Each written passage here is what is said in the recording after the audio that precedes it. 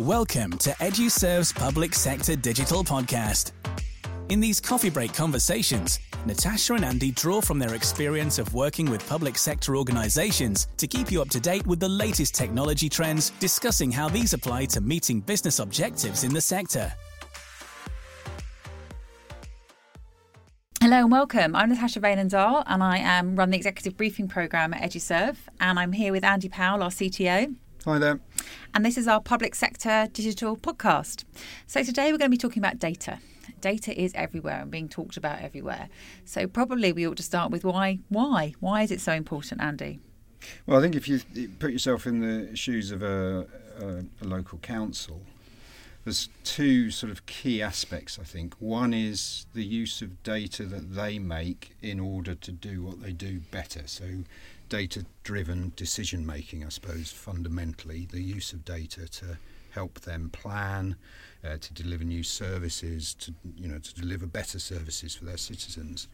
But the other aspect is they're sitting on data, or they're able to negotiate rights from other providers of data to share that with their citizens and enable citizens to do things better. So there's two sort of very different aspects to data, and I think that's why it's important. The other thing to remember, I suppose, is that data underpins pretty much everything. So, it is completely fundamental to nearly every service that local council is going to be delivering to citizens. You can't talk about services without thinking about what data is underpinning that. And when we look forward to what we keep talking about as Industry 4.0, the next revolution, that really is underpinned by data, getting smart. You can't, and AI and machine learning, you can't do that without good data. Exactly. You're either looking at historical data that you've built up over years and that you can use to, as I say, to improve your decision making. So whether that's data about the way people learn, or data about the way the environment is changing, or data about the way transport is working, all of these things can be made better through analysis of that data. Okay. Well, I know from my work with the Executive Briefing Programme in our steering group, I think we've probably been talking about data as a really important topic to cover for maybe 18 months. And I know that there are some people within that steering group who feel quite comfortable with that topic, but it's only the minority. Most of them go, "Ooh, data, I know this is something I should be doing, but it doesn't feel like the sort of thing I can be doing yet. I'm not ready." What sort of first steps do you think there are for a council that sort of doesn't really have a data specialism? Well, inevitably, it seems to me councils will be sitting on data, and they can look at that data and think about opening it up to their citizens. Because I think one of the key aspects here around data is that by engaging citizens through that data, so opening it up to them, allowing them to analyse it, allowing them to potentially build their own services on that data, you're kind of changing the dynamic between yourself as a council and the people you serve, because you're kind of inviting them into your space and saying, help us do things better.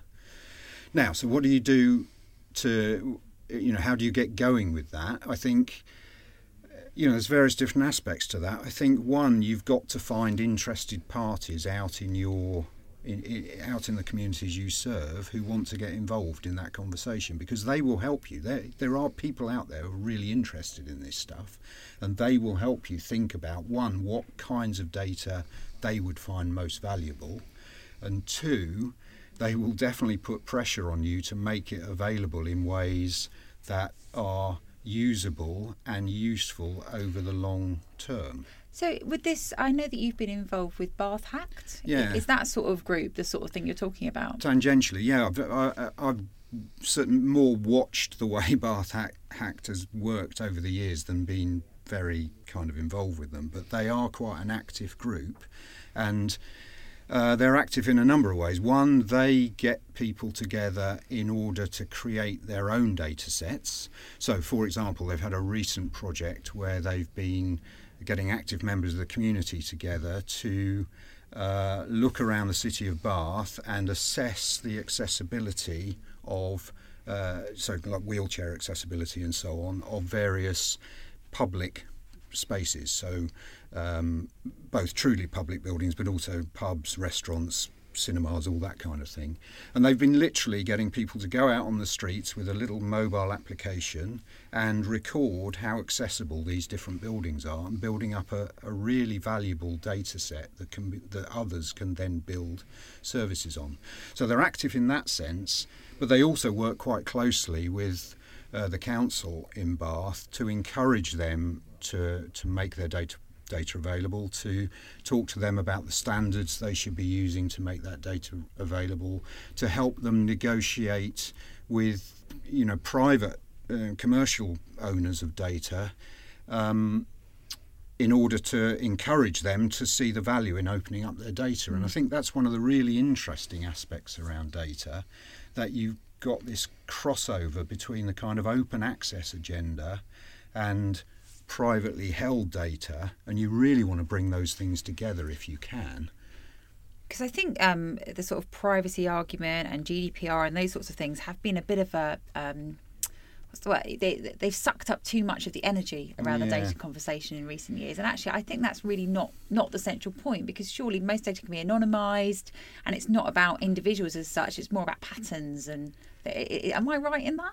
Well, I mean, yes and no, I suppose. Clearly, people are right to have concerns around privacy, and where they're seeing their data being exposed. As I say, they are right to worry about what impact that might have downstream.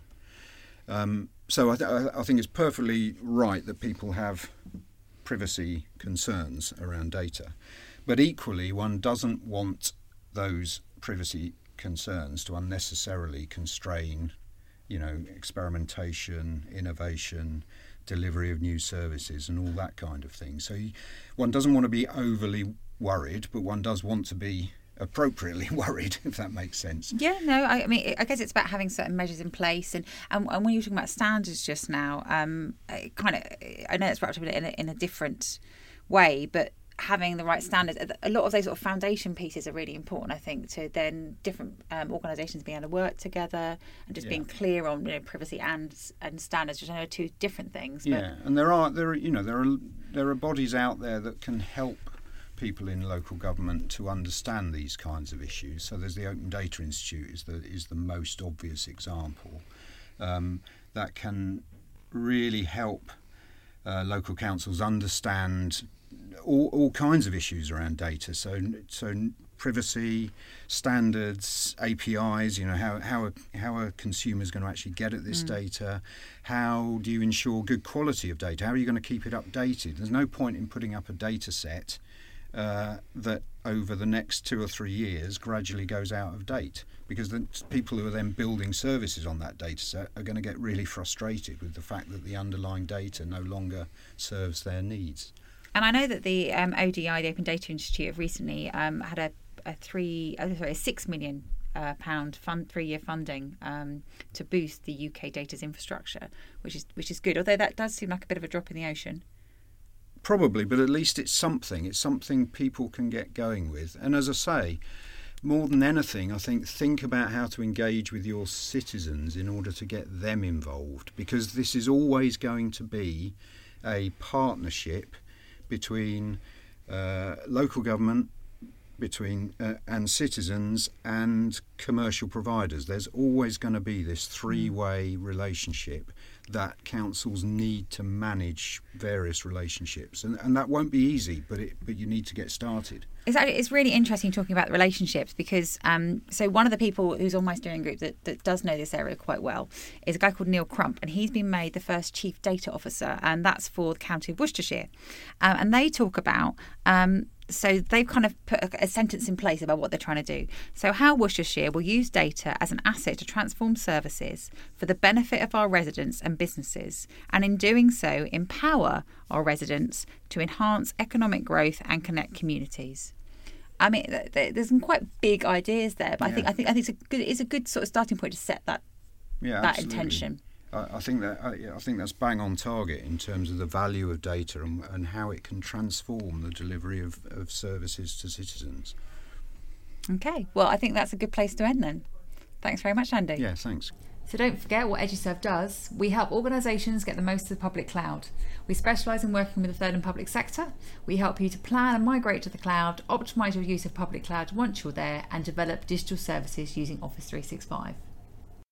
For more blogs, reports, videos and podcasts, visit eduserve.org.uk/insight.